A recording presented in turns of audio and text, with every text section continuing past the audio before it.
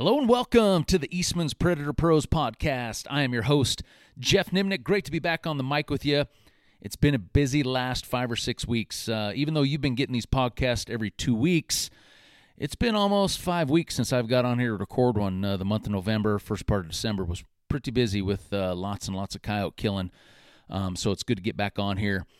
Got lots of great hunts lined up to talk about that have happened over the last month. So, even though my season runs here for only 4 or 5 months, you're going to get these podcasts all year long. So here over the next month and a half, I'm going to get on with a bunch of guys I've been, killing these big piles of coyotes with and talk about a lot of different things. So be looking for these. But this particular episode, we're going to talk about a hunt we had back in November. A good buddy of mine, Dustin Patterson, and I went down to Arizona. We were filming for some episodes of The Last Stand. You probably have saw those by now. They just came out.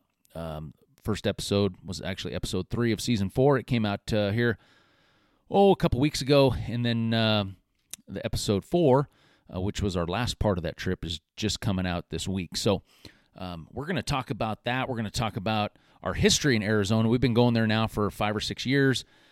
Just our experiences in general. And then Dustin's, just a phenomenal coyote hunter, has been doing it a long time, a contest coyote hunter, but he's really known for shotgunning coyotes. That's his passion. That's what he loves to do. So we're going to talk a little bit about that. But before we get into it, need to thank this week's sponsor. We got a lot of great sponsors. And like always, I'm fortunate enough to be endorsed and use products that I would use regardless of whether, they were part of what I do or not. And, just a new one I brought on board was Sig Sauer Optics. I'd been a big loophole guy for a lot of years, but I kind of got caught up in not really looking at what new was out there. And once I started looking at what Sig Optics offers, I was blown away by the BDX stuff and the Bluetooth options and long-range shooting and the quickness and stuff like that. So I just got the stuff in the mail probably 10 days ago. As busy as my schedule's been, I haven't had a chance to get the scopes mounted and things like that, but I have been using the Kilo 3000 rangefinder binoculars, and I can tell you right now, they're way better than the Bushnell rangefinders binoculars that I had been using. So hopefully here I get a little break. Christmas is coming up. Boys are going to be out of school, so I'm going to be, killing a lot of coyotes with them. But once things settle down here, the first part of January, I'm going to have a few days to go out, get all this Sig Optics mounted up and shoot it. So, before too much longer, I'm going to have some good feedback for you and get you some good info and let you know really, what I think of Sig Optics. But regardless, appreciate them being the sponsor of this week's show. Go check that system out if you're interested. Well, Dustin, great to finally have you on the podcast, man. We've had some adventures already this fall, but we talked about getting on here, but finally great to have you on, man. Yes, sir. Good to be on. I was wondering if we were gonna, you have a good job, a good winter hunting job. A lot of people know you work. Well, explain to me what's your job? I am a superintendent for an asphalt paving company. So we pave highways all across the state of Kansas. And the great thing with asphalt is it's obviously a warm weather activity. So typically it's April through November-ish into December. So I get a lot of coyote season off. Nice. Works out well. Yeah. And that's important. I'm always curious to see how that plays in when you talk to guys that hunt a lot of coyotes. A lot of them have jobs where they can get away. You're not just stuck hunting weekends and here and there, Yeah. It's a good system to have. Same exact thing as you got. I know, except I got like 5 months instead of just 1. Yeah. So before we get in, on this podcast, I want to talk about, probably more so our adventures down to Arizona over the years, whether it was hunting the World Championships, whether it was filming for the Last Stand episodes, the last 3 years down there. But before we get going, basically, how's your season been going? I mean, you're down in Eastern Kansas, right? Yep. You actually don't live far from Rick, right? Yeah. Yeah. Rick I'm Blatt. 30 minutes from Rick. Yep. 30 minutes from Rick. And that's kind of how this all played in and how I got roped into everything with you guys. I mean, I met you through your contest that you put on, and that was back when I was living in Colorado. And then I moved out here to Kansas, and you ended up getting hooked up with Rick through Lucky Duck. And then you started coming out here to Rick, and I was 30, 40 minutes away at the time. And that's how it all kind of evolved into me getting roped in with you two yahoos and going from there. Heck yeah. What you've got out much? I know you kind of wait a little bit on your guys' deer seasons, kind of wreak havoc. You know, you have a big rifle season in Kansas that runs most of the month of December, which makes it a little tough. I know you have I'm going to have you jump into that story about the time you were out coyote hunting during rifle deer season and felt like you were back in Vietnam. Yeah. So as far as my season goes and leading up to that, I don't hunt them in September. I usually wait till October. And then in October, it's still a lot of public land that I hit early. And in Kansas, about half of the public land, which is in the walk-in program, which is a private land leasing program that's ran by the state. So they lease it from the private landowners, and then anybody can hunt it. But about half of that land doesn't open till November 1st. So I'm limited to about half the public land available in October. And then that goes into November. And I end up hunting typically a little bit more into November. Obviously, a lot more land opens up into that. And then contest season goes end of November through January into February typically.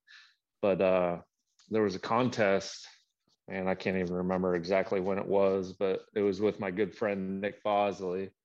And it was actually St. Francis. They don't run the contest anymore. It's probably competing against you, actually.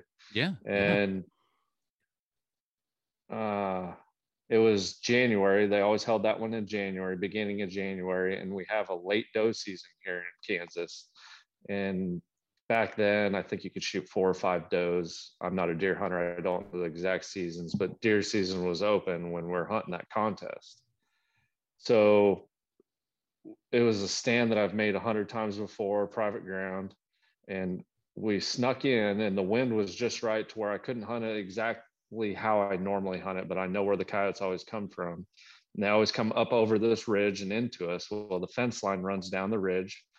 And the way the wind was, we just had to lay it out to where we called them up over the ridge to us to the fence line. And we could only see maybe 50 to 60 yards. So we couldn't see up over the ridge. And I don't know exactly how it played out or what happened, if the deer hunter was shooting at the sound or if the deer hunter was shooting at a coyote that was coming into us up the hill. But bullets were hitting the branches above our heads. As we're sitting down making a stand, somebody started opening up and hitting the tree above our heads with bullets. I mean, it was crazy. It's the first time and only time I've ever been shot at, but they were hitting, I don't know how far above our heads, but it obviously freaked us out and shut the stand down immediately at that time. And I started yelling, and I think Nick shot his gun in the air a couple times just to let him know there was somebody up over the ridge.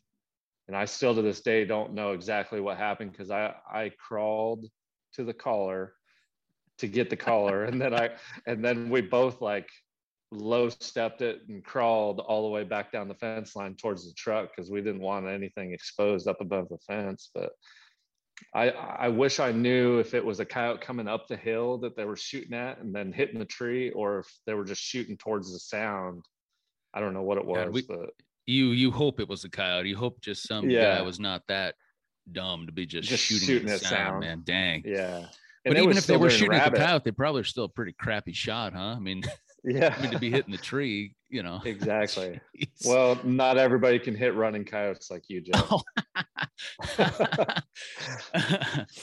Yeah, that's wild, man. I've never had anything like that happen. But usually when it's our, here in Nebraska, we have about a 9-day rifle season. It's earlier in November. And yeah, I clear myself out of the country for that one. That's usually when we go down to Arizona, man. Usually I try to time our Arizona trip just there, because the coyote hunting's no good around here when everybody's out there shooting deer and chasing things around and things like that. But you actually just I got a text from you this weekend. You actually had your first contest of the season too, huh? This past weekend. Yep, How'd I've that been end up? kind of laying low a little bit on contests, but we ended up with second place. It was a 2-day contest, and the weather the first day really kicked our butts. It never got above freezing. I think it was like 29, 30 degrees all day, which isn't bad, but it was about 20-mile-an-hour wind. So it made it brutal. It was all day long. It never laid down for us. And we were hunting huge pasture country, which isn't really my cup of tea to begin with. It's more of the style you got with the sand hills and stuff like that. And I typically try to stay away from it, but the guys I ended up hunting with, my buddy Jason Passmore, the ground he lines up is typically all big pasture stuff, and with the wind like that, it just didn't play into our favor at all. Did you get some killed with a shotgun? I actually didn't kill a shotgun coyote. I actually killed the runner with the rifle. Holy cow! Out of the contest, yeah. It was a change of pace for me. One of our other buddies, Billy, he actually shotgunned the only shotgun coyote. And actually Jason shotgun one too. But I was just there for moral support, I guess. But we ended up winning it second. 11 coyotes won it. Dang. So they had a good one. And actually day one, we only killed one coyote. And day one, the team that won it only killed 2 coyotes. And I think the leader had killed 4 on day one. So everybody struggled that was down there. And then, I mean, the winners killed 9 the second day, and we ended up killing 5. We probably should have had 7, but it still wouldn't have won it for us. Yeah, yeah. We ended up second place, tiebreaker by weight. There was a couple other teams with 6. Day 2 in those contests matters, man. It really does. Yeah. I mean, we've been in you can't give up. We've been in some where we, well, as a matter of fact, we might talk about it a little bit. I think our worlds, when we won worlds, we won it on day 2 essentially. And exactly, yeah, it's amazing.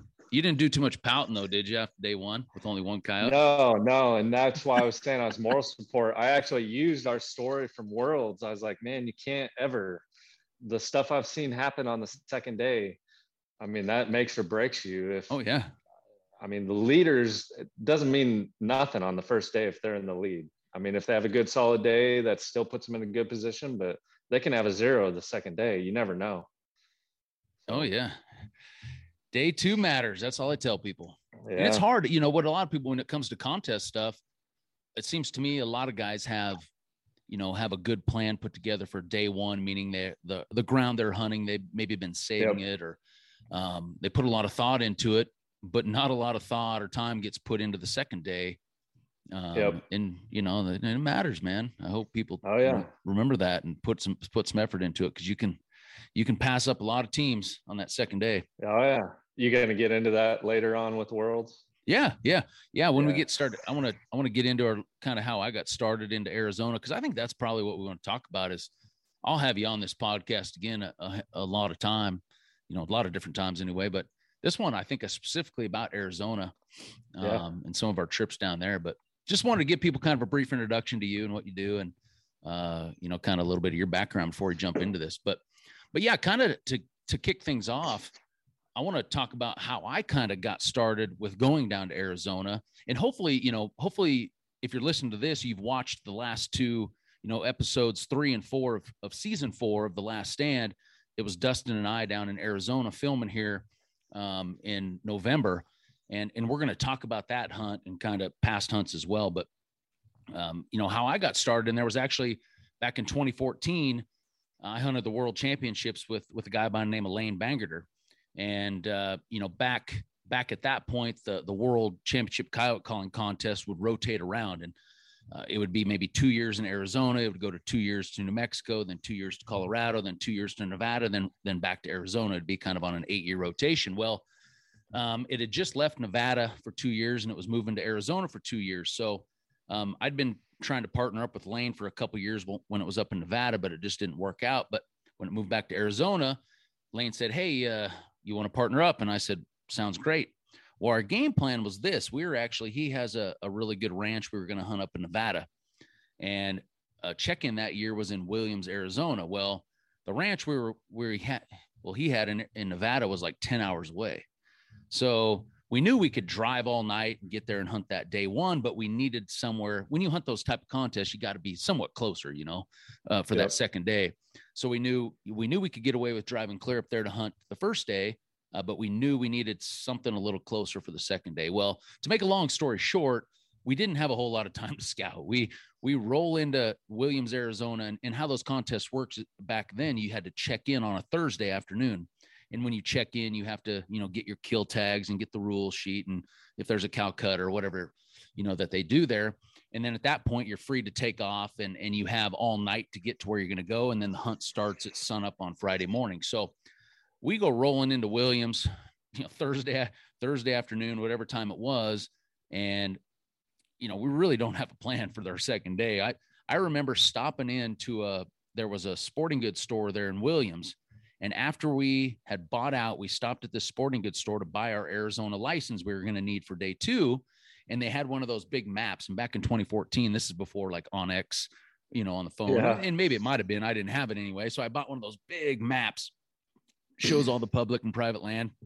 So I remember riding on Lane was driving as we're going down the interstate, headed back up to Nevada. I'm just like looking out the window and looking for roads and like marking them on the map. Well, we're driving down the interstate and we see a dead coyote along the interstate. So I make a little mark on there. I'm like, oh, well, if there's one dead on the interstate, there must be, quite a few coyotes in there, if they're getting killed on the road. So anyway, we drive all night, get back up to the ranch. We hunt the ranch the first day, we killed 10 coyotes. And we knew we had a long drive back and we debated, whether to drive or not. And finally we decided, let's do it. And so we took off from the ranch. We drove all night. We get to maybe Las Vegas about 3 a.m. and we decided to pull over and sleep a little bit. We slept for 2 hours in the truck. We knew we still had about another hour and a half drive to get to where we were going to go. And we get back on that same interstate out there in northern part of Arizona. And we get to that spot and we pull in there and start making stands. And the first actual road we turned in, we made three dry stands. So we went down the interstate a little closer to check in and pulled in.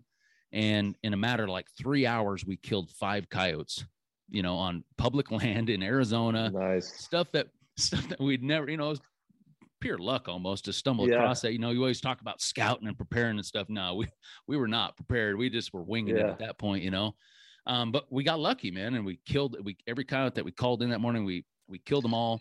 And we ended up winning it with 15 coyotes. And so the following year, and this is kind of where you come into play, Dustin. The following year, Lane, it was going to be in Kingman, Arizona the following year. Well, Lane decides he's going to get in it with one of his boys. So just from my brief experience hunting Arizona for the first time for that half morning, I knew that, man, this is a little different than what I was used to. I knew this was definitely shotgun coyote country. You're not watching them come from very far. They're coming in hard and fast and, brief, quick shots. So, I would say, I'm a good coyote hunter, but I'm a better recruiter, right? It's important, when you're finding a partner for contests, it's super important to have somebody that complements your skill set. And it may be like you talked about the guys that you hunted with this past weekend, your reasoning for hunting with them, other than just being great guys and friends, they had some land access that maybe you didn't, that gave you some opportunities closer, or they may be a better shot, or they may be this or that. And that's where that compliment comes in. I think, it's something to really think about when you're putting together a good team for one of these contests. But anyway, so I knew that, and I knew you shotgun a lot of coyotes, especially out in that Eastern Kansas stuff. So I called you up and said, hey man, Worlds is in Kingman. You want to do it? You were all in, and I did. It didn't take me long to say yes. Well, I remember some of our our early conversations, you were kind of asking me, well, where are we going to hunt? What are we going to do? And I'm like, well, I don't know, man, but we stumbled across this place that was pretty good, and maybe we'll start there and, see what happens. Yeah. So, I remember that first year we pulled down in there, we went back to that same spot where we killed the 5 in a day. And I remember pulling in there. We drove all night to get there, and we rolled in about midnight. And I remember getting out there and howling. And that's what we did a lot, was howl for coyotes, to kind of see, when you're hunting these areas, you'll drive around and you'll stop and you'll howl at night. And it gives you kind of an idea of where maybe these coyotes are. It doesn't really tell you how smart they are, if they've been pressured, but it gives you a good idea And I remember pulling up there, and we're all nervous because we're like, man, did we just get lucky the year before? And I remember we howled, and there was like 6-8 coyotes howl all around us, and we're like, boom, this is going to be the spot. Yeah, like the first time we stopped and howled, we had coyotes probably 100 yards away from us, and we were just barely off the interstate, and there was coyotes, like close killable coyotes, howling back to us. And at that point, I mean, it was awesome. From then on, it was awesome for me.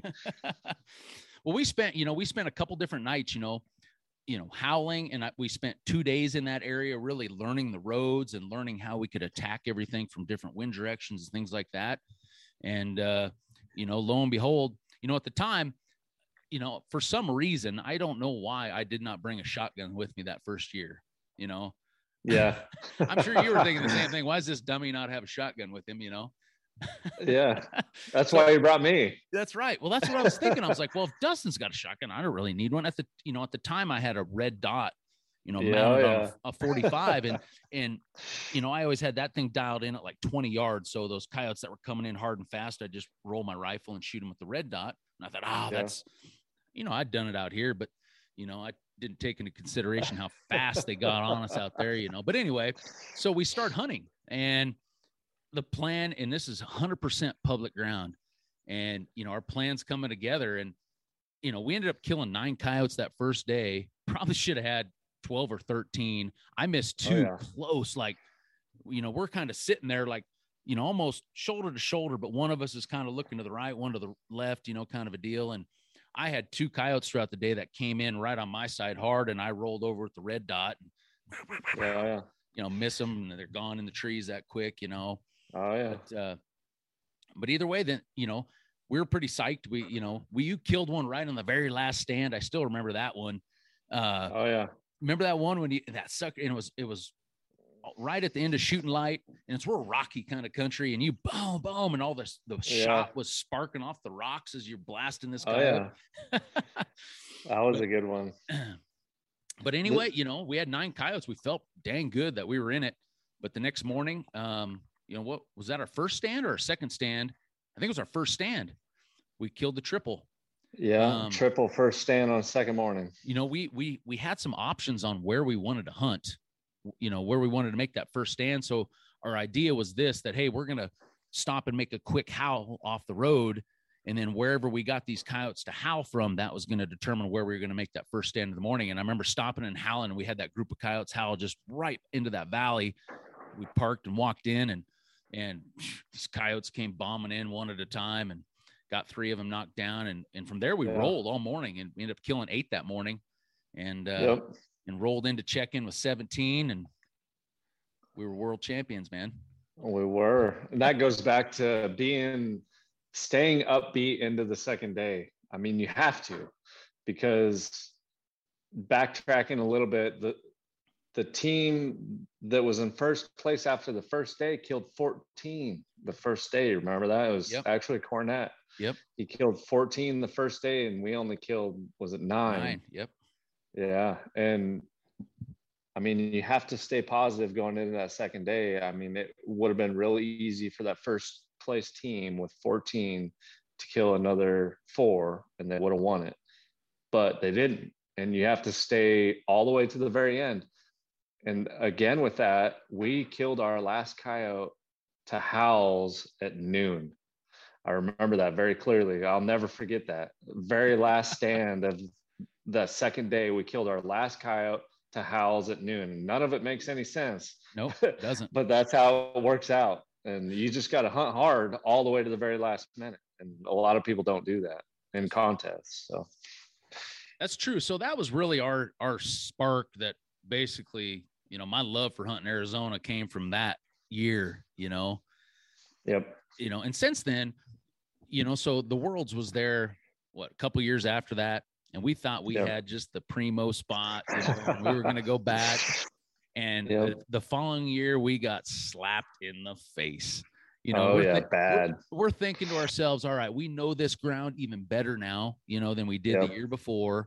Just that's what happens. The more you get to hunt a spot, you just learn more little access. And we found more roads that got us back into different parts. And and we just kind of had a better idea of where the coyotes usually were. And we thought, man, we had it in the bag. And we killed 2 coyotes and 2 bobcats in a day and a half. It was rough. that was hard. I'm surprised we even went back to check in. That was rough swallowing that pillow. That was bad. It was, man. It is. It's a big hit to the pride, man. When you kill 17 and win it, and then you barely get 2 coyotes. We killed as many bobcats as we did coyotes that year. Yeah, but we still went and congratulated the next champions. Yeah, you got to do that. You got to suck it up sometime. as sucky as it is, you know. Yeah. You know, and remember that year though, you know, and this is public ground, and it's just part of the deal. We ran into another team, you know, in their hunting. And you know, it's just part of the game. You know, it's just, you hope that maybe you found a spot that maybe nobody else has found or maybe is overlooked. But that is the nature when you're hunting public ground, and part of the, you know, downside, you know, when it comes to contests hunting on public ground. Yep. But then we still didn't even give up on it, because the following year it was in Utah. The Worlds moved up to Utah. They kind of modified the format a little bit and things. And we still had faith. We figured it was just the year before was just one of those years, man. It was going to be back to being good.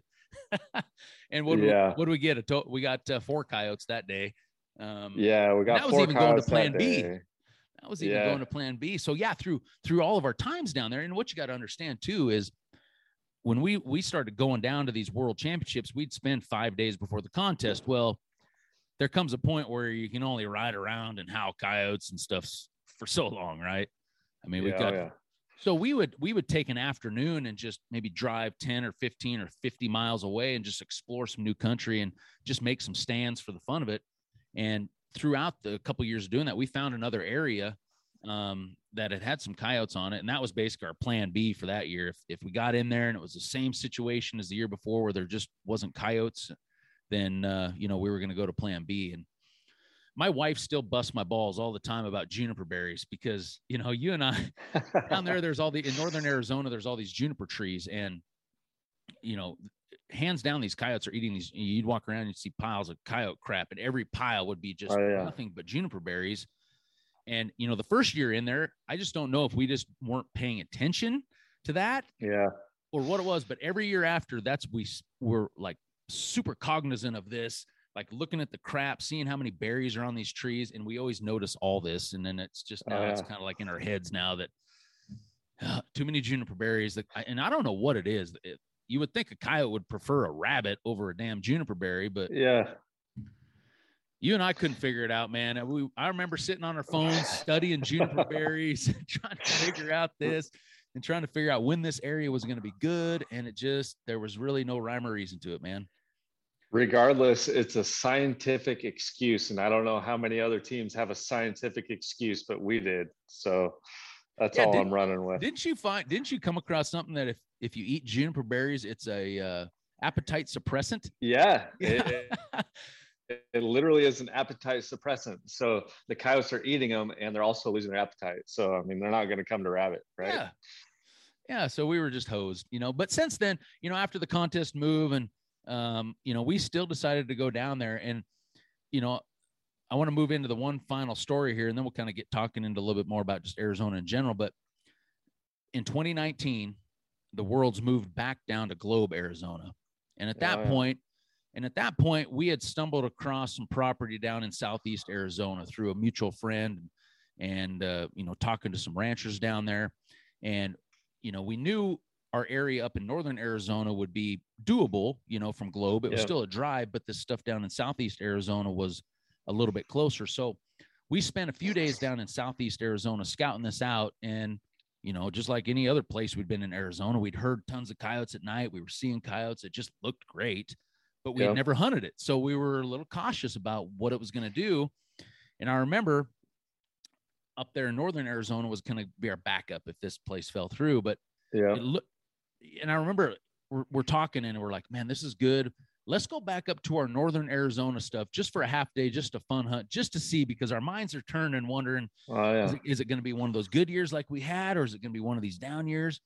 And so anyway, I remember you and I drove up there one night and we got up the next morning just to fun hunt it. and we killed 5 coyotes in the first 3 stands, just fun Oh hunting. yeah, it was good. It was good. It was bad. And you and I are freaking out because we're like, oh my God, did we make the wrong decision? You know, this is the year we should have hunted up here, man. And I remember we just said, oh, we got to get out of here because we got to go think about this and see what we want to do. So we backed out of there.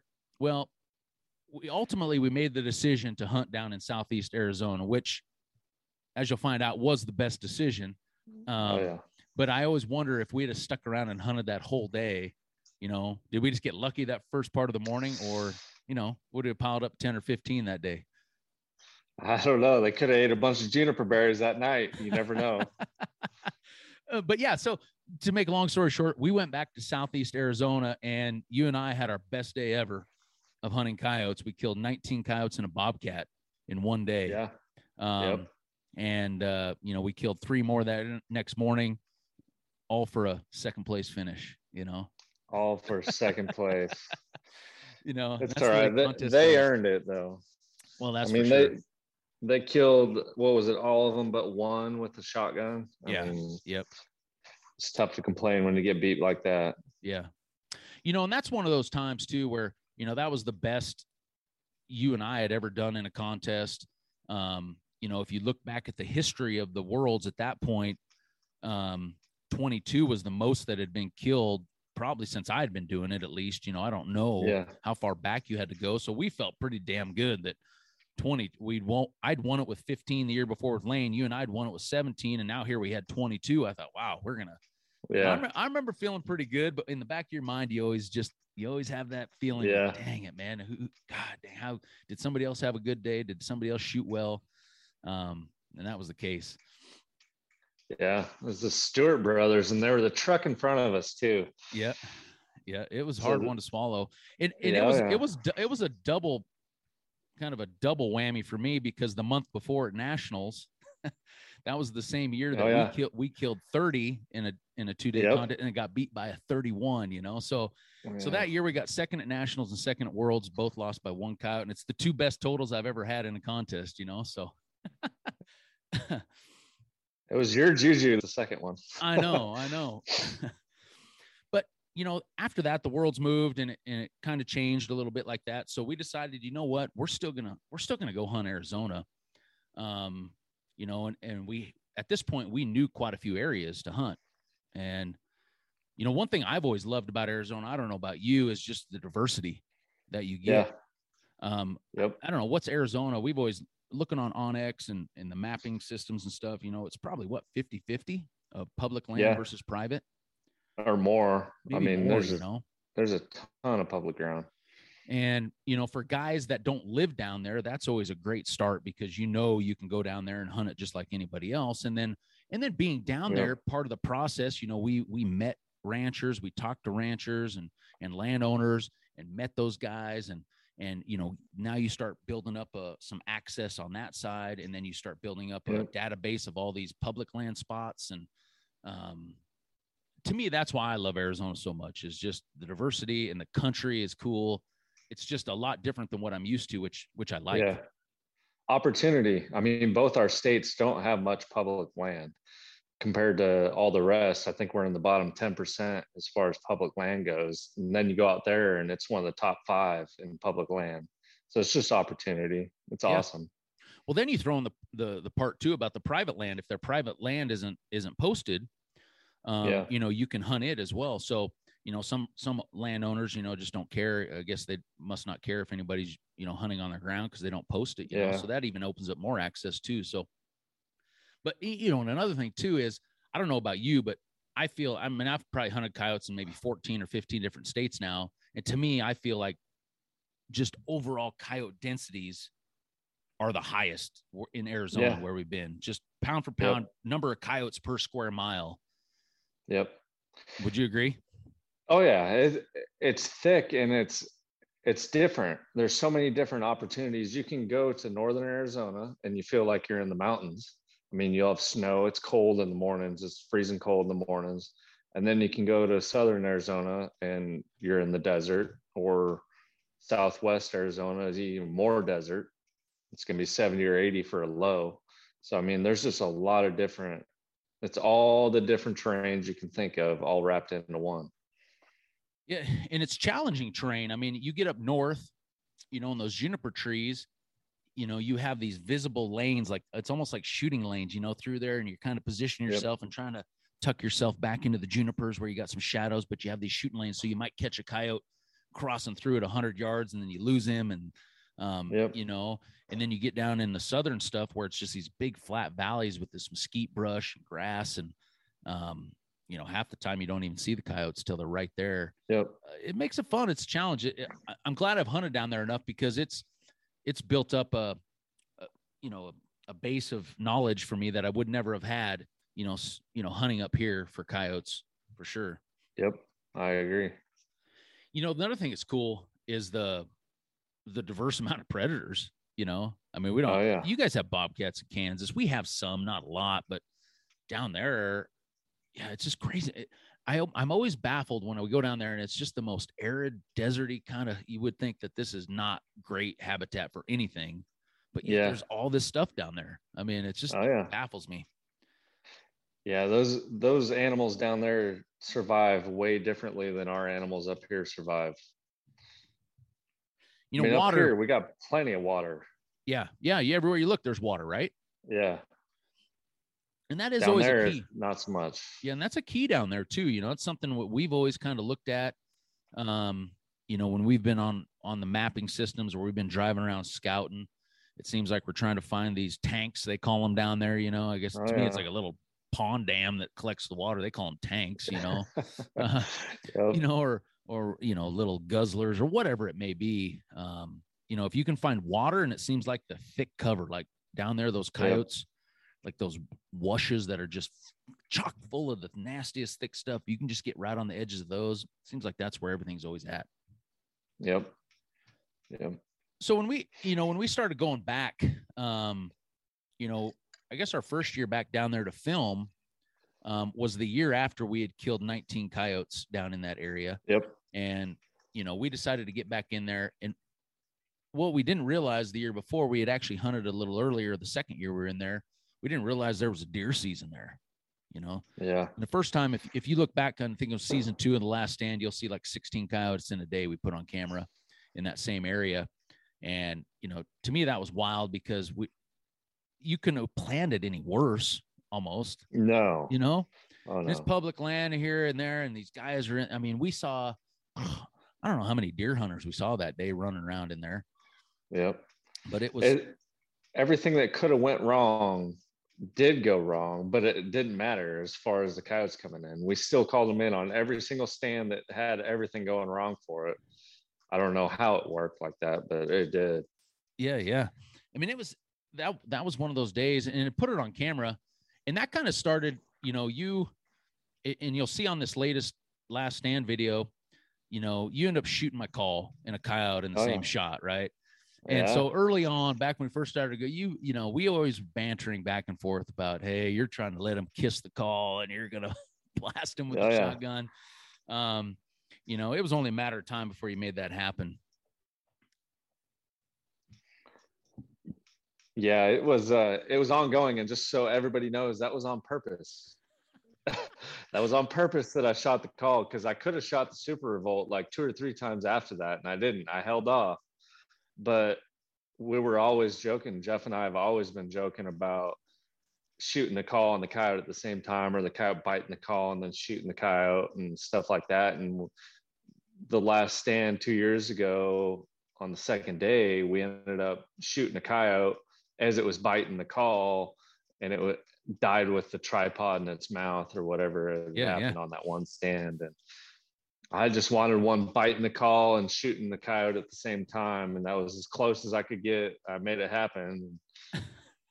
Ended up killing a revolt. And I could tell we'd been joking about it for years, but I could tell how disappointed you were that I killed your revolt, because I know that's your favorite call.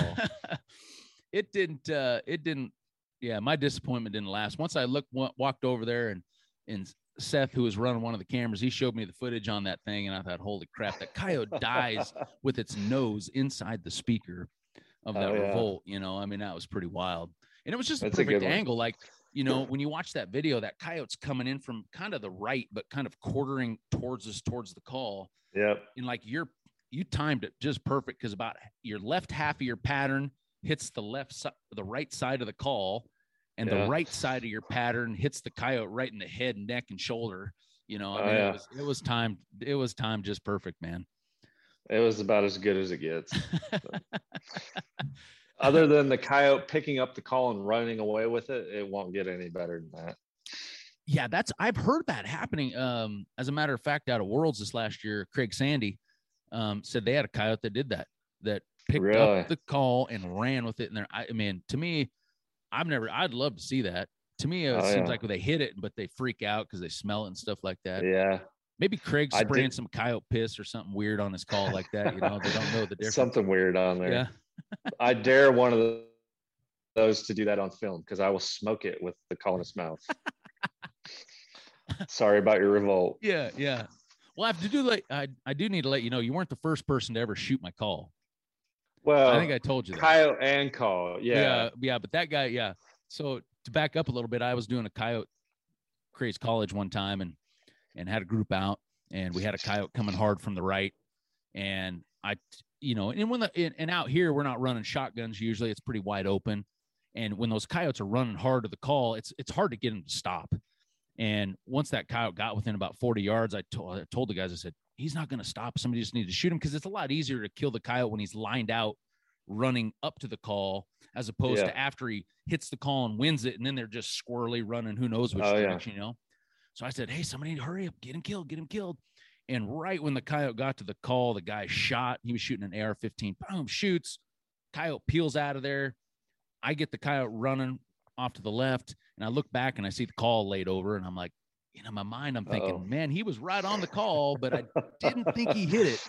And sure enough, man, he hit that call broad right through the Lucky Duck logo, right in the side, blew it out the back about the size of a golf ball, and it took the motor out, took it all out. He felt pretty bad, but I got on the horn with Lucky Duck, and they had a new one coming. So it wasn't bad. It wasn't bad. In my defense, I didn't kill the call. I mean, it still worked, and the presets on the side of the call still worked. I must have clipped the antenna or something, because the remote wouldn't hook up, but it still worked, and the speaker still worked, even though I put like 10 through the speaker. It still worked. It did. I've been wanting to I talked to Tim at Lucky Duck about that, and he's like, man, you should take that thing apart and see exactly what happened. I haven't had a chance to take it apart yet to look, but I got it in my garage. When I get a little downtime, I'm gonna take it apart and see exactly what happened there.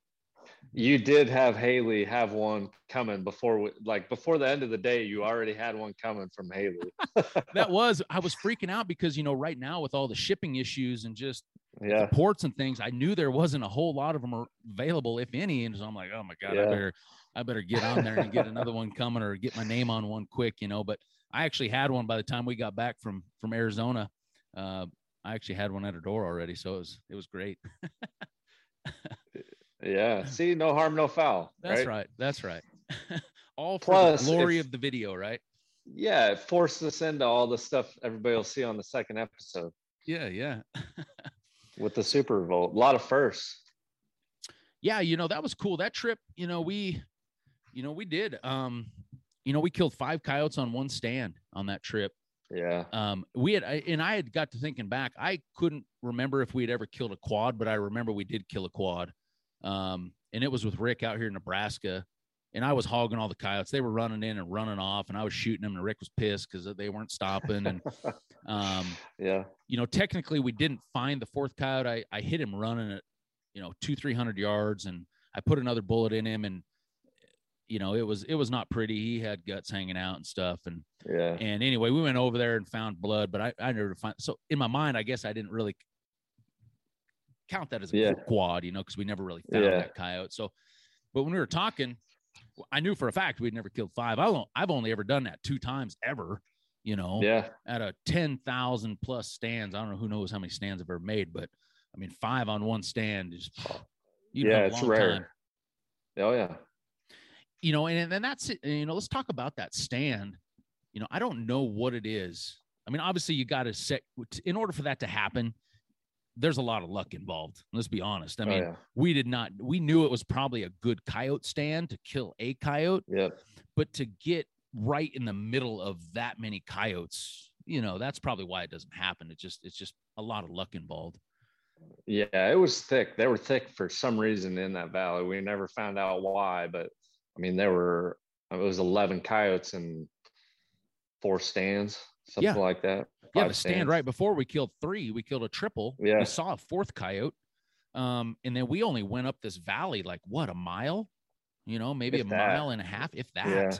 And then we kill 5 more. And then we go up the valley just another maybe mile, and we killed the one with the drone, Yeah. Yeah. And you and I were talking about this, why, obviously that was higher coyote densities than probably normal, and, Yep. and, we got to thinking that this grass was crazy high down in that, like 4 or 5 foot tall grass that these coyotes kept coming out of. And we were wondering if maybe there wasn't, a dead cow or something down in there at, somewhere in that valley that was drawing in extra coyotes. Which is always a big bonus if you can find that, But thinking back, all the dead piles you've ever been around, you'd think it would be awesome if there's a dead pile, but those coyotes don't act normal when you're around a dead pile. So I don't know what it was, but it was also weird because they all came from different directions. It wasn't like normal where you call and you get 5, 6, 7 of them coming in from the same direction, same area. It was like 2 here, 1 from there, 2 from the completely opposite direction. They were just all over the place, just all living in the same area, which was weird. Yeah, I mean, those first 2 that first coyote that came out of that grass, I mean, and this goes to show how important getting into your setup is. I mean, sometimes I'm not a big stickler on being super quiet, especially if the wind's blowing a lot, obviously that knocks down. But on that day, the wind wasn't blowing that bad. So, when you're getting out of the truck and you're making sure you're not slamming doors and being quiet, you're not getting loud and not banging your shooting sticks off the truck. I think because that first coyote that came to the call couldn't have been 100 yards. No, maybe less than 200 yards from where we parked the truck and less than 100 yards from where we set up. Oh yeah. And he come out of there from the right. And, a lot of times when we're filming, it does take a second to get the camera on it, and, so we're actually seeing coyotes usually a second or 2 or 3 seconds before you're actually seeing them when you're watching these episodes. And it shocked me how fast that coyote came out of that grass. I was not quite ready for him to come out that way, And you even had a shotgun on that stand.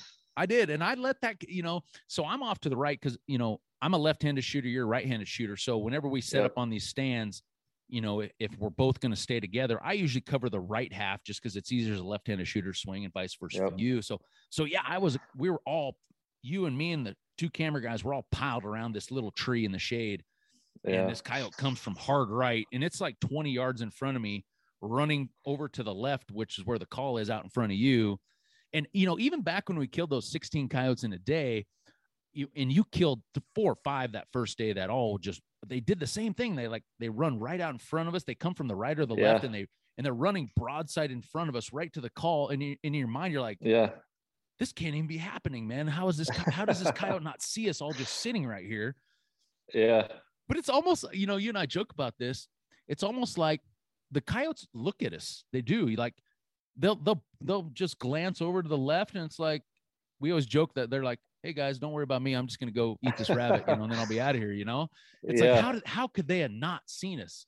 I don't know. And then you run into days, other places where they see you from like a quarter mile away and they don't know what you are. And they're, or circling all the way around at 300 yards. Yeah. So that group of 5, so that first coyote comes to the right, and you bury it right at the call, right out front.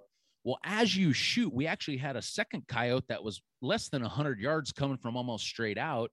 And as soon as you shot, the call, obviously I leave the call going, even then I try to sometimes even volume the call up to help muffle those shots even.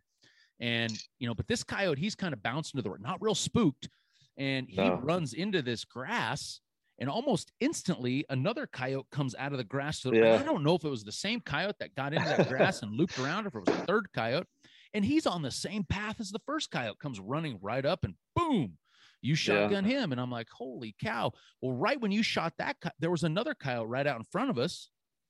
And I don't Yep. It's so hard to keep track of when there's that many coyotes. And I don't know if that was a fourth coyote, if it was the third coyote, I don't know.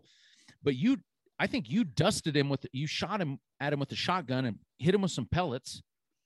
And he was streaking, he was hauling ass in front of us 40 yards, maybe from left to right, running full speed. And you hit him with some pellets, but it didn't kill him. And he was heading for the grass. And I just kind of swung and just put the crosshairs out 4 or 5 foot in front of him and ended up rolling him for the third one. So at this point, we've shot the shotgun now 3, or you might even shot twice at that one, maybe 4 shotgun shots. I shot twice at that one. Yeah. That was 4 shots with the shotgun. So 4 shotgun shots and a rifle shot. And that was only 3 coyotes. Yeah. So we're talking about shots ringing out. It's not that, call, it's not that windy. So the sound's carrying, but we keep after it. And then you notice the fourth coyote we ended up killing coming from way left, which is wide open out there. That coyote just came from somewhere else. Yeah. Complete different direction. And so this coyote starts, and you could tell at this point, this coyote's a little more cautious now. I think the shooting at this point maybe has got this coyote, a little worked up or, not wanting to commit all the way to the call, but he starts working back to the right, maybe 150 yards out or something. And at this point, we know we got this coyote. It's just, okay, let's see how much closer we can get him, Yeah. And then I remember looking out on the back far behind him at 250, and here's another coyote coming out of the draw and comes, and that actually was the fourth coyote we killed, because he actually passes the one that was doing the circle. Yep. Comes up, and then that's just you and me coordinated at that point. And I'm like, all right, Dustin, all right, here we go. We knew we weren't going to shotgun him at that point, but I said, all right, here you go. You shoot that one about 100, 125 out there, and I'll be on that back one, and we'll see what we can do here. And you dump that first one, and that's the fourth one really, and the fifth one took off. And I usually do better when they're running broadside, to be honest with you. Those straightaway shots, I zipped one right to the right of him, and it turned him hard left, and got him rolled up for 5, man. Yeah, and that audio on that first episode from this year is the first time I heard you saying that you're going to let me shoot the standing one so you can shoot the running one, and that made you a good friend. So yeah. I figured you'd get a kick out of that when I was going out there to pick up that coyote, Yeah. I like putting the pressure on myself with taking the harder rifle shots, Yeah. But yeah, and then after at least we didn't try to do the 1, 2, 3. Oh yeah. Well, what and you see in that video is I was hoping mine was stopping, but as you shot yours, mine was actually trotting away. Yeah. So he kind of got on his horse and took off, once you shot. But, down there in Arizona, we had talked about how cool it would be to get footage of a coyote coming in from the drone, from a elevated position, so, and we had talked about it, but we didn't really know logistically how it was going to work out. Drones are pretty loud, and would the coyote look up there and see it? Would they spook out? What would happen? And at this point, we'd killed a triple, then we killed 5, and we're like, man, if there's ever a time to do it, these coyotes are coming in good, and there's a bunch of coyotes. Let's try it. Yeah. And so looking through the regs and things like that, obviously you can't use a drone to go, fly out around and find where animals are at. You can't use it to herd animals to you, obviously, and that's pretty important, obviously, big game hunting and stuff like that. But, taking a drone, and all we did is just hover it right above our position, and we actually moved it back. So it's just basically filming us and maybe 40, 50, 60 yards out in front, while we're calling. And, sure enough, it was late in the stand, and, we knew we had maybe 8 to 10 minutes of battery life to hover this drone up above us. And sure enough, here comes this coyote rolling in, and he got to about 40 yards. And I don't know if he just saw us. We didn't have a whole lot of cover. I don't know if he saw us. We're facing right into the sun. Yeah, I don't know if he saw the drone, or heard the drone, saw us, but he peels off, and you rolled him up 50 yards. That was a poke, 45, 50 yards. That was a poke. It was like it was meant to be. The first coyote kill on drone footage. Yeah. Had to happen. It's sweet. That footage, when you can see those line of pellets in that dirt, from up high like that looking down. I mean, the thing coyote looks so small. It looks like a little ant. I mean, that drone was only up there 60 feet in the air. I mean, which is not high, but it's just that wide angle kind of, luckily it's 4K, everything we film's in 4K or 6K nowadays. So you can crop it down, you can zoom it in, and it looks awesome, Yep. All 4K at least. Yeah. Sometimes 8. Yeah, epic 4K. Epic 4K. Epic 4K. I remember sitting on that stand and thinking, there's no way this is going to work with a freaking vacuum, basically. Vacuum sounding thing is basically like somebody running a vacuum behind you. It was just horrible. I couldn't even hardly hear the call with the drone. Yeah. It worked. Yeah. And I was purposely trying, in my mind, I'm like, all right, I just got to play this call loud, and hope that maybe through the pauses and the rabbit screaming that, they don't pick out the noise, But either way, it was a first for the show, Yeah, it was a great moment. What other first we had? We had another first. Well, later we killed a couple bobcats in that second episode. That second one was really cool. When they come sneaking into the grass, as you see, there's when you watch that, episode number 4 from Arizona, and we kill a couple bobcats. The first one, what's hard to see is I talk about it a little bit, but we actually spot that bobcat like 6 minutes earlier, and he's out there close enough to kill. And those things just, I can see if you were just trying to target if we would have known that bobcat was there, if I'd have never caught a glimpse of him cutting through that little 6-inch gap in the brush, we'd have probably been gone. We'd have never sat there long enough for him to make that last little move to get him killed, Oh yeah. It always makes me wonder how many bobcats you just get up and walk away from, Yeah. And you had gone through 6 or 7 sounds before he finally broke free and came down. Yeah. And that's what, just dealing, Rick's killed tons and tons of bobcats over the years. And I haven't killed very many. It's usually just pure luck. Like the cat's like 200 yards when we set up and he comes in. But, that's what Rick always told me is, hey, a lot of times you just got to a bunch of different little prey distress sounds in a row and you'll find one that they like. And that's all I was doing. I knew that cat was sitting right there and I'd play one sound for maybe 15, 20 seconds and just kind of watch. And you can tell usually pretty quickly if that cat likes it or not. And I just volume it back down and pick a different one. And I was going through, you name it, Tweety bird and several different rabbits and chicken. You name it. And if I don't know if it was Tweety bird distress or something, was what finally broke him that last. Yeah. Because I remember you saying Rick was going to be super pumped because it was one of Rick's little bird sounds that he had. And it was Tweety bird that broke him free. And that's when he came that last 20 yards or whatever down to where we ended up shooting him. And it always, on that shot, you just hammer it. That cat was sitting down like 25 yards. Yeah. It always amazed me how tough these cats are. You just pattern just all around this cat and he jumps 4 foot into the air and takes off running and you hammered him again. I was watching that footage and that second pattern is on him, all right on him. Yeah. And then, you even shot again on a third shot, but right before he bails into the thing and he still made it like 40 yards down into there before he died, Yeah. I've always amazed me. I shot one down at Rick's on film last year and, the cat come in and sat down chest on and I had it right on his chest thinking, okay, this is easy. And I think just a little low, and just jumps in there and takes off. I was like, man, hit them just right. They're squirrely little suckers. I don't know if it's their adrenaline or what it is that makes them like that, but if it's not a kill shot right immediately, they are gone. Yeah, it's weird. I don't shoot enough of them to really know the secret, but Yeah. Are we going to talk about the standoff we had with that first cat? And when that year we're in the contest where we only killed 2 coyotes and 2 bobcats? No, that one? No. Yeah. The one that I shot and it ran off and I shot a couple more times. That first one on film. Remember what I said to you? Oh, that it was a baby? We didn't put this on the thing, but so yeah, as this bobcat we just got done talking about, as it comes in, and this is all over the course of this, we let this cat sit there for 5 minutes trying to even get it the last 10 yards up to the call. Yep. And I didn't have a shot at with the rifle. I could only see about half its head from where we were sitting with the camera. Dustin was the only one with a real good shot. And finally, I don't know if I said shoot it or something, and you said back, it's just a baby. I'll call myself out on that. I was wrong, but I definitely was like, it's just a baby. I thought it was a kitten. It looked so tiny.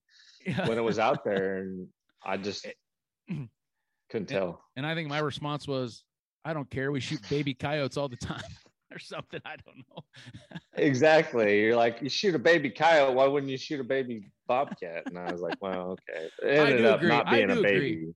I do agree, because bobcats they breed at different times or something, because you can this time of year, obviously all the coyote pups now are all 20, 25 pounds, but yeah, I've seen it where you could call in a little kitten, like a little 6-8 pound kitten. And obviously it ain't worth nothing on the fur market when you shoot them that little. So, I knew what you were saying, man, as far as letting it go, but to me, I didn't know. I didn't really care at that point. I was like, man, we're going to kill this sucker. And regardless, I mean, it wasn't a tiny one. It wasn't a huge one, but it wasn't a tiny one. It was like 20 pounds. It wasn't like a baby kitten or anything like that. But no, when you talked about standoff, it reminded me of the year when we sucked it up in Worlds and we only killed 2 coyotes and 2 bobcats. And I remember that second day, we're shoulder to shoulder in some tight juniper trees, and this bobcat walks out of the brush probably 8-9 feet to the right of me and walks out into the open towards the call, and then just stands there. And it's only like 8-10 feet from me.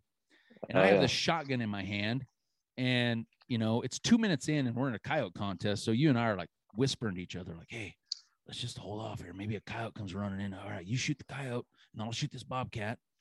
And, the bobcat walked out there and sat down and sat there for 4 or 5 minutes. And it was cool because it's only like 10 feet in front of us sitting there. And, then towards the end of the stand, after we get to that 7-8 minute mark, you start realizing, probably not a coyote. So like, all right, let's just shoot this bobcat. Well, I'm thinking, man, this bobcat's so close. Like, it's going to blow this thing in half with this shotgun. It's so close. And so I'm like, I'm trying to make a little noises or something, try to get it to spook out, And the thing just stands up and starts walking back on the same path right to the brush. And I was right next to you. I was like, well, it got about 2 foot from the brush line. And I said, oh, well. And boom, it was so close. The pattern on that, I mean, it blew a hole in that bobcat that was like it got shot by a rifle. I mean, I remember, it's just, it was crazy. But that's the cool stuff you see, man, when you get down tight in that country like that. Yeah, that's why I love shotguns. It is. It's fun when you get them that close. That's for sure. It is.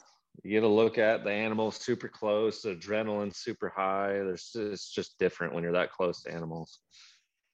That second bobcat we got that day, that was just a random, it was, to me, that looked more like a coyote stand, And especially, we were calling down into a thicker wash that had some thicker mesquites in it. And the bobcat actually came from the side hill off to a right, kind of in the more open. He was just out there sneaking around in that yellow grass and stuff, trying to catch something. Yeah, we were calling down into the thick stuff, into the bottom, like you said. He was out where the coyote should be. If the coyote would have came in on that stand, it would have been either from the thick stuff or the open. But a bobcat, I would have figured right up through the thick stuff. But he was in the open. Yeah, and that one was cool. I mean, that thing came. It got within about 5 feet of the call and sat down, or maybe 8 feet of the call and sat down. And, at that point, it's well killable, But you and I, we always try to push the limits a little bit to see how close we can get this stuff to the call. But in the back of my mind, I'm like, you know what? I remember back to episode 3 when we had that bobcat and that coyote come in on the same stand out here in Nebraska, and the bobcat attacked the call. And once they hit the call, then they freak out and run off. So in the back of my mind, I'm like, all right, how close do we want to get this cat? I don't want it hitting the call because the grass was kind of high. And then, then all of a sudden this cat's running through the grass and we're trying to get it killed, and it doesn't make great footage. I'm switching through sounds just like that last, the bobcat we killed earlier in the day. And we get that cat, 18 inches from the call. Oh yeah. And I think it was Tweety Bird again. Yep. Tweety Bird. And that bobcat, you can just see it. I mean, this bobcat's only like 15, 20 yards in front of us in the grass. And you could just slowly see it loading up, like, super, super slow, like loading up on its back haunches to pounce this thing. And I remember saying, all right, we better get this thing killed. And then you just mowed the grass. I mean, it was cool because the cat was kind of laid down in the grass a little bit, and your shotgun pattern just mowed the grass right off and raked it right across the front half of that bobcat, man. Yeah, I remember looking at the grass, and you could see where it was all broke off, just straight the pattern right into it. Yeah. It was neat. And, the crazy thing to me, you talked about how tough bobcats are. We don't show a lot of this stuff on the video just because not time, but that bobcat, it wasn't going nowhere. But remember, it was actually still alive. I mean, Yeah, I couldn't believe it. Yeah, it was messed up and it wasn't going anywhere. And I don't know how they do it, but bobcats for some reason are just that way. The They're moral of the tough. story is this: just keep shooting until it's not moving, right? Exactly. Anything with Coyote contests anything for with a shotgun, sure. I've realized that, and you proved it on back in Yeah, previous ones. Just keep shooting them till it's not moving, and exactly. If it's still moving, you keep shooting. You can't. That's one of the biggest mistakes a lot of people make, and they say, "I'm never shotgun them again." They'll shoot one, and then they'll say they'll go back to calling, and then they go to pick it up, and the coyote's gone. You don't ever take your eyes off of it after you shoot. And if the thing is still moving, you shoot it again. That's all there is to it. Yep. And same way with the rifle, honestly, too. I mean, just Yeah, on an ethical standpoint, obviously you don't want the coyotes rolling around out there. Just kill them quick. But exactly. then on a standpoint of two, if you just don't want them, I've seen coyotes just all of a sudden you're thinking, oh, that thing's stone dead, and just get up and go or flop around a little bit, and you're like, oh, it's hurt bad, ain't going nowhere, and then all of a sudden it catches its second wind, and you never find you the got to dang keep thing. it in the back of your head the whole stand. Yep. So yeah, at first, so 2 bobcats in the same day. We'd never done that down there. Yep. Shooting the call, 5 counts on a stand. Yeah, it was a pretty epic trip, man. I think we killed. Well, we didn't talk about the last thing we saw was a first. That last day of the trip, we made a run clear down to a new area. One of the ranchers that we know down there, he told us about this other area that they had, and it wasn't a very big area. We knew it was probably only enough for half a morning, and we'd never been down there. And I just remember rolling into that valley and being like, "Holy cow, this is like crazy, crazy looking good country." Like you be down on southern Arizona. To me, like I said on the video, it looked like South Dakota or Montana almost. These big rolling grass hills with these oak brush and stuff. It was weird.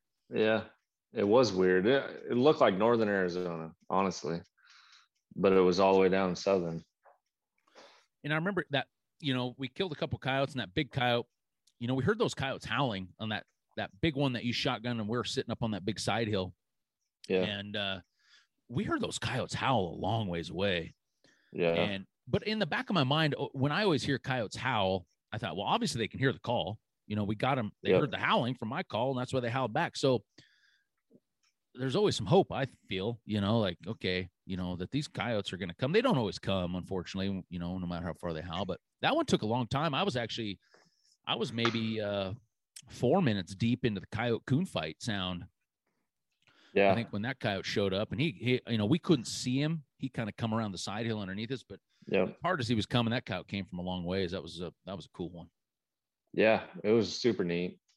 I was watching that way the whole time just because that's where the coyotes were howling from. And I think our wind was blowing directly into the ridge behind us. So it would have had to have climbed. Yeah. Yeah. It was close. It would have had to have gone up the hill to get our wind. And luckily it didn't. It stayed down right below. But I mean, it was, 10, 15 degrees off of wind. It wasn't very far off of wind. No. That was a good one. And then the last coyote we killed that morning, just a little lucky pecker. Here come this coyote, and the wind was swirling on us. And sometimes when you get in that swirling wind, dang, it's just tough. I mean, I get asked that question a lot, man. What do you do in the swirling wind? I'm like, I don't know. When you find out, let me know, because really, I mean, the only thing that I have ever kind of tried to do is try to find some openness, where you can just get those coyotes, killed out there at 100, 150 yards. But sometimes the stuff you're hunting, you just can't get that big of an opening, and we had it that stand. But anyway, this coyote comes in and he catches our wind and he's leaving, and I end up shooting him, going away. And then I was rolling, a lot of times after we shoot, we'll run through some pup distress, and I see you off to the left moving and kind of tracking something that's coming in from the left, and I don't really know what it is. And all of a sudden I see you kind of slowly raise your shotgun, and it's kind of circling in behind us. And I remember you whipping around saying, "Gray fox." Yeah. And that was actually the camera guy that spotted that. So we have the swirling winds, and normally you and I, if we're contest hunting, we would have stopped that coyote and smoked it. But for camera, we're trying to get it as close as we can. And luckily you made a great shot running away on it. So we got that killed, and you're running through the pups, like you said. And I never would have expected a gray fox to come into a pup distress, but that's what happened on that stand. And a lot of people aren't going to see that, but You were playing straight up just pup fights and pup distress. Yeah, it was Sig. It was Sig kicking ass 3 is what I was Yeah, playing. which, you know, is a domestic dog and a coyote pup fighting. And here comes a gray fox. But when he said on the left, I don't think he knew it was a gray fox at first. And I figured it was a coyote coming to fight. So I was ready for it. And then it ended up slinking up the hill behind us. And as soon as I saw the body language and knew what it was, I was like, we just got to get this thing killed. And that's when I ended up doing it. And I actually asked the camera guys, like, you got it on film? He's like, no. I was like, you think I should kill it? And he's like, yep. And that's when I smoked it. But yeah. And that's when we're filming, you know, we do a pretty good job of getting pretty much everything on camera, you know, and that's why the system we have when we're filming for The Last Stand, you know, we run 2 cameras and it's all real time. You know, we don't reenact a damn thing, you know, and we tell them, we say, hey, we're going to hunt just like we normally would hunt. Yep. Other than being probably a little more patient than we are in most cases. That's really the only thing we do different, you know, and sometimes you just don't get them on camera. I mean, but nonetheless, it worked out pretty good. I think what we killed 26, about 23 coyotes and 2 bobcats and a gray fox, I think, in 3.5 days. 26 kills, a lot of first on the drone, first 5 on one stand, first bobcat with the revolt, the super revolt, first gray fox with the super revolt, first coyote in Arizona with the super revolt. There's a lot of firsts. That's a lot, man. First 14. Yeah. That's the second most we've ever killed on camera in a day, you know? Yeah. Which is pretty sweet, you know? Difficult when you're being that patient. It's hard. And you got 2 extra guys. I mean, you might as well have 4 guys on stand when you got and the that's a whole nother thing too. You got lenses and movement, and you know, they have to move a camera to get on the coyote. It's not like you and I see a coyote coming, we can just use our eyes, you know, and not have to move. Yeah. Well, they got to take the whole camera and get it spun over or it's no good, you know? So we got to take that risk. And it's no easy task. I like the challenge of it because I thought, you know what, if we can kill coyotes with all these guys, when it comes to just you and I in a contest or me, whoever, it's easier, you know, if you you know, push the envelope a little bit, you know, when you're filming, you know, just fun hunting, you know, seems a little easier. Exactly. So last thing, you know, I want to talk a little bit about shotgunning just in general.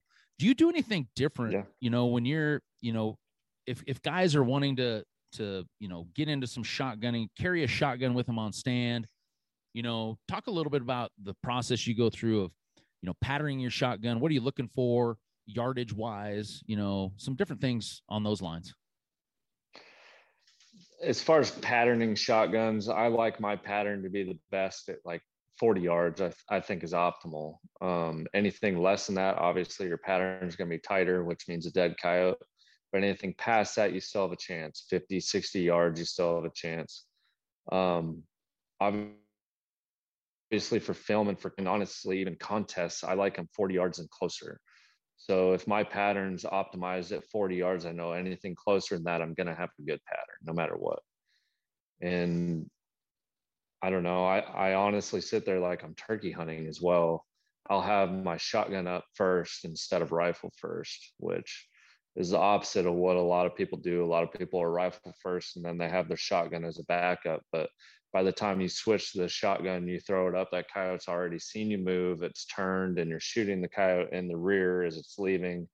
And you're just hoping for a BB to slip over its back and hit it in the back of the head. And it just doesn't work that often. Your odds, as soon as that coyote turns around, your odds go down dramatically as far as kill. Oh yeah. And that's a good point. You know, if you do decide, if you're out there hunting and decide, hey, I'm going to take a shotgun and a rifle with me, you know, and you did this on one of the hunts, you had to transition from your shotgun to your rifle. And when you're making that transition, it's because the coyotes are farther out. So your chances of making that movement are a lot better. So you hit the nail on the head. If you are going to use that shotgun rifle combo, sit there with the shotgun in your hand and have your rifle set up off to the side. And then when that hard charging coyotes come, you don't have to because the last thing you want to have to do when you got a hard charging coyote, when that coyote gets within 30, 40, 50 yards, and I don't care how good of cover you have to hide amongst, if you have to make a transition to sit down and come up with a shotgun, I will guarantee you 9 times out of 10 or more, that coyote's going to spot you and he's going to peel out. And like you said, it's just now you're caught in between. Now the coyote peeled out at 50 yards. Do you start just winging shotgun shots at him, or do you transfer back to the rifle and take some running shots? It's a cluster. So definitely sit there with the shotgun, when you're running both. Yeah. And when I say turkey hunting, like I'm turkey hunting, and you'll see it on the Last Stand episodes too, I sit with the shotgun up on my knee, ready instead of just sitting there on your lap. Because even moving it from your lap up to your shoulder, I mean, the coyote's peripherals are 10 times better than yours ever will be. And they'll see you moving. And as soon as they move, like I said, I mean, if they're going away, the shot percentages are way lower. And you can hit one in the butt and roll it, and it's still going to get up and keep going.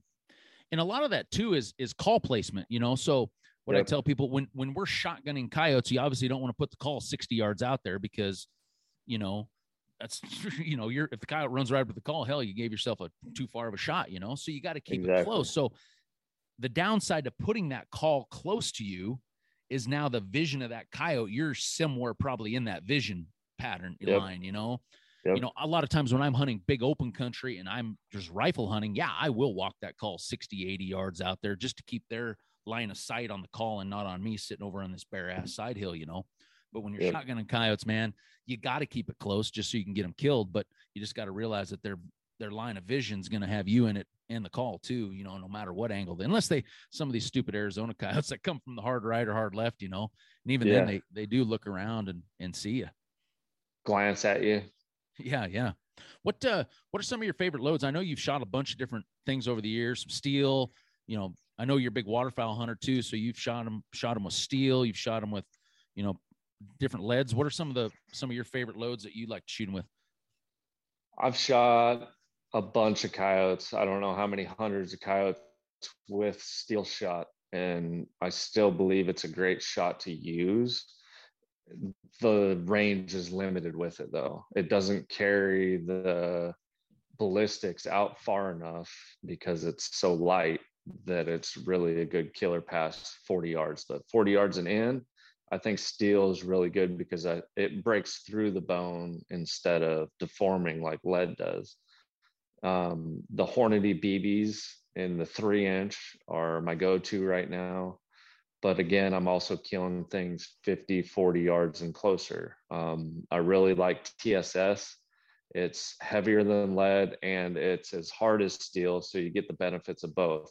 It's carrying the ballistics out further. Plus it's also breaking through the bone. It's not deforming or anything like that. And the TSS is really, I think, where it's at. It's just super expensive. There's not many companies that make it. And you're limited to hand loads and then maybe a few companies that make it, but you're paying an arm and a leg for it. I mean, cost wise, I mean, that Hornady stuff's probably, what are we looking at? Maybe $1.50 a shot, probably 3-inch BB. Yeah. It's about 12, 15 bucks a box, maybe for 10, TSS. What are we looking at? $3, $4 a shot or more? Yeah. Sometimes it just depends on what load you get and what you're going with. But I mean, you're looking at $3 to $5 a load. And I mean, shooting shotguns at coyotes, unless you're really good at it, I mean, you're going to be shooting 1 or 2 shots at least on every coyote you shoot. Yeah, it's expensive just with the coyote market kind of bottoming out a little bit. If you're shooting $100 coyotes, but down in Arizona when those coyotes aren't worth anything, it's kind of hard to justify $4. Hell, you'd have went through about $150 worth of shotgun shells on our trip. Exactly. If you can be patient and if you're shotgunning them right, I mean, there's nothing wrong with lead, especially I like BBs. You get a lot of people shoot buckshot, which is great, but your pattern in it isn't as dense. You don't have as many pellets in your pattern. And that's why I like the BBs and the lead is nice. Now with TSS, it's so much heavier than lead. You can get away with a lot smaller pellet size, which increases your pattern density. So you're even getting more pellets on target, which is why TSS is so much more deadly. You're getting the same amount of weight as you would with lead, but 2 to 3 times as many pellets if you use a smaller shot. Yeah, it's good info, man. Like I said, I don't get too much into it. I've had that Benelli Super Black Eagle for a lot of years. Yep. Even I bought this crazy AR shotgun, this Rock Island Army VR80. I'm a big Oh, AR yeah. guy, so I figure if I can get a shotgun that's built just like an AR, maybe I might use it more. But Yeah.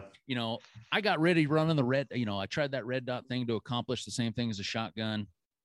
Anymore, I'll just shoot 20, 30-yard running coyotes in the scope. It's one of those things you got to do it a lot, but shotgun is definitely for guys that don't do it a lot, and you're in that right type of terrain and right type of cover, man. And I want to talk real quick too about how important your setup. I mean, as far as cover, to me, I always talk about the amount of cover you have is, relative to how good of shotgunning coyotes opportunities you're going to have, right? Oh, yeah. Like you They can't just play be hand sitting in on a bare hand. side hill, and think you're going to get coyotes that close without them seeing you. No, and you can. And I think that's where shotgunning coyotes started for a lot of people, was as a backup, because in wide open country, you do get the occasional coyote that won't stop. I mean, they'll come running all the way up to the call, even when you're waving your hand or yelling at them, howling. You just can't get them to hardly stop. And those coyotes, it's nice to be able to clean up with the shotgun. But as far as actually shotgunning coyotes and specifically doing it, you get into the thick cover with them, and the whole mood of the coyote changes as soon as you get into the thick cover. I think, anyways, in my experience. I mean, they're not as spooked that you're in their home with them, and when they hear that sound within their home and they know they have cover, they're not worried about the roads, they're not worried about anything. They come straight to the call, and they come so much harder. It just plays hand in hand.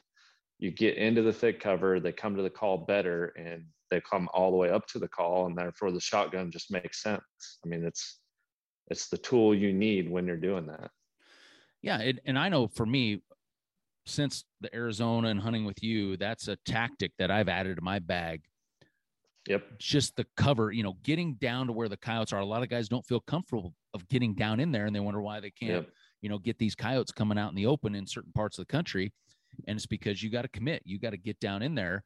And when you do go down in there, the tool of choice is the shotgun. You got to have it. And it's just an added bag, and forcing yourself to try that and get down in there and putting yourself out of your comfort zone of, it's nice to sit there where you can see 200 yards, when you sit on a stand, you just feel more relaxed. When you sit down in one of those stands where you can only see 20 yards, 30 yards, it's uncomfortable. And it's something you got to get down in there and you got to just do and say, okay, I'm going to make this work. And then once you see it happen a few times and you start to get the hang of it, you're like, wow, this is a pretty good tactic. This is a good tool to use. In some instances, Yeah.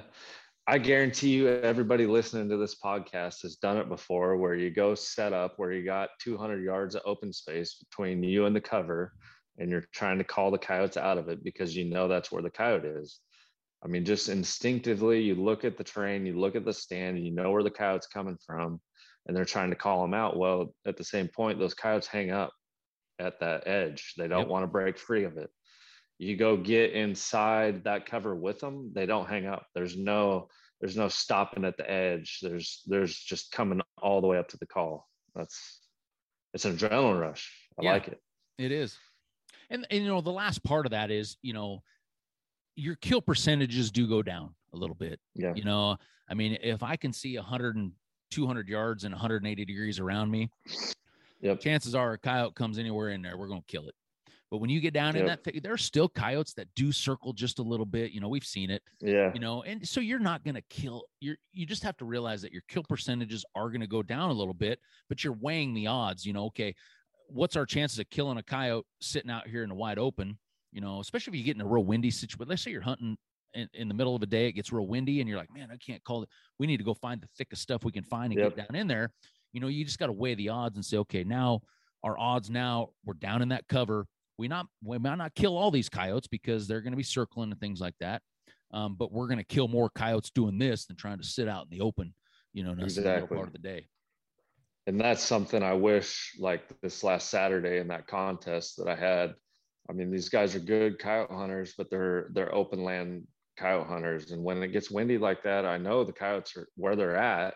you just got to get in there with them, and that's all there is to it on those windy days. Heck yeah. Well, hopefully everybody will give it a shot, man. It's fun. It is fun. So what else before we end the spot? What do you got coming up in the future? You got a few more contests? Got anything planned in the coyote hunting world? Yeah, I got a couple more contests planned. I think you're coming out to hunt with Rick at night. Yeah. And I might tag along just for moral support and to laugh at you too on that one. Hey, Rick's predicting like we're gonna kill 40 coyotes. Yeah. I hope he's right, man. I hope he's right. We're gonna be filming an upcoming Last Stand couple episodes. We're gonna try a thermal hunt. You know, we've gotten lots of requests, and hey, why thermal hunting's becoming super popular. So, and there's lots of stuff out there on YouTube right now of just people recording on their scopes and things like that. But we want to put together an entire show, the whole process, a story, for you guys to see kind of how we're doing things. And we're no expert. I mean, Rick and I have only been thermal hunting now for a couple of years, and but it's definitely an effective tool to getting coyotes killed, especially in some of that country where they get pressured a little bit more. They're not, they like to hug that cover a lot, and they're more apt to come across that openness at night. Yep. Yeah. It'll be exciting, especially with you two. He told me to fill that glove box up with ammo. Yeah. Is it because he's going to miss, or is it because he's going to shoot? He said, I'm going to be dumping a 20-round mag on every stand, he said. Wow. Hopefully it'll be entertaining. Yeah. Heck yeah. But. Well, buddy, it's always a pleasure, man. Thanks for coming on the show and sharing some of your knowledge and expertise on this shotgun and stuff. It's always fun reliving our stories from Arizona. Oh yeah. I'm sure we got more. I'm sure we'll be able to do another 2 or 3 of these, going through all the stories and stuff we've been through and seen. Oh yeah. I got to record like 26 of these a year. So I'm going to need all the help I can get. Man, I don't know about that. I got a voice for still pictures, if that makes any sense. I'm not made for video, but was that on the same lines of a face for radio? Yeah, something like that. Something like that. I got a face for radio and a voice for still photos, something like that. Well, man, thanks for coming on. I want to thank Eastman's obviously for putting this all together and bringing you guys this action. And obviously, this stuff isn't possible. This stuff takes time and resources. So I want to thank the sponsors of this. This episode specifically, Sig Sauer Optics. I'm excited to get going using their stuff.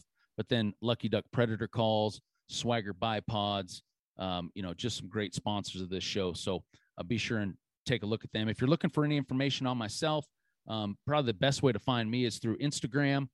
You can even find Dustin. You want to follow along Dustin's adventures? You're on Instagram. What's your Instagram handle, Dustin? Prairie Yote. Prairie Yote. Prairie Yote. So you can find Dustin on there. Find him. You can check out my website at coyotecraze.com. But appreciate you guys listening. Hope you enjoyed the show, and we'll catch you on the next one. Thanks.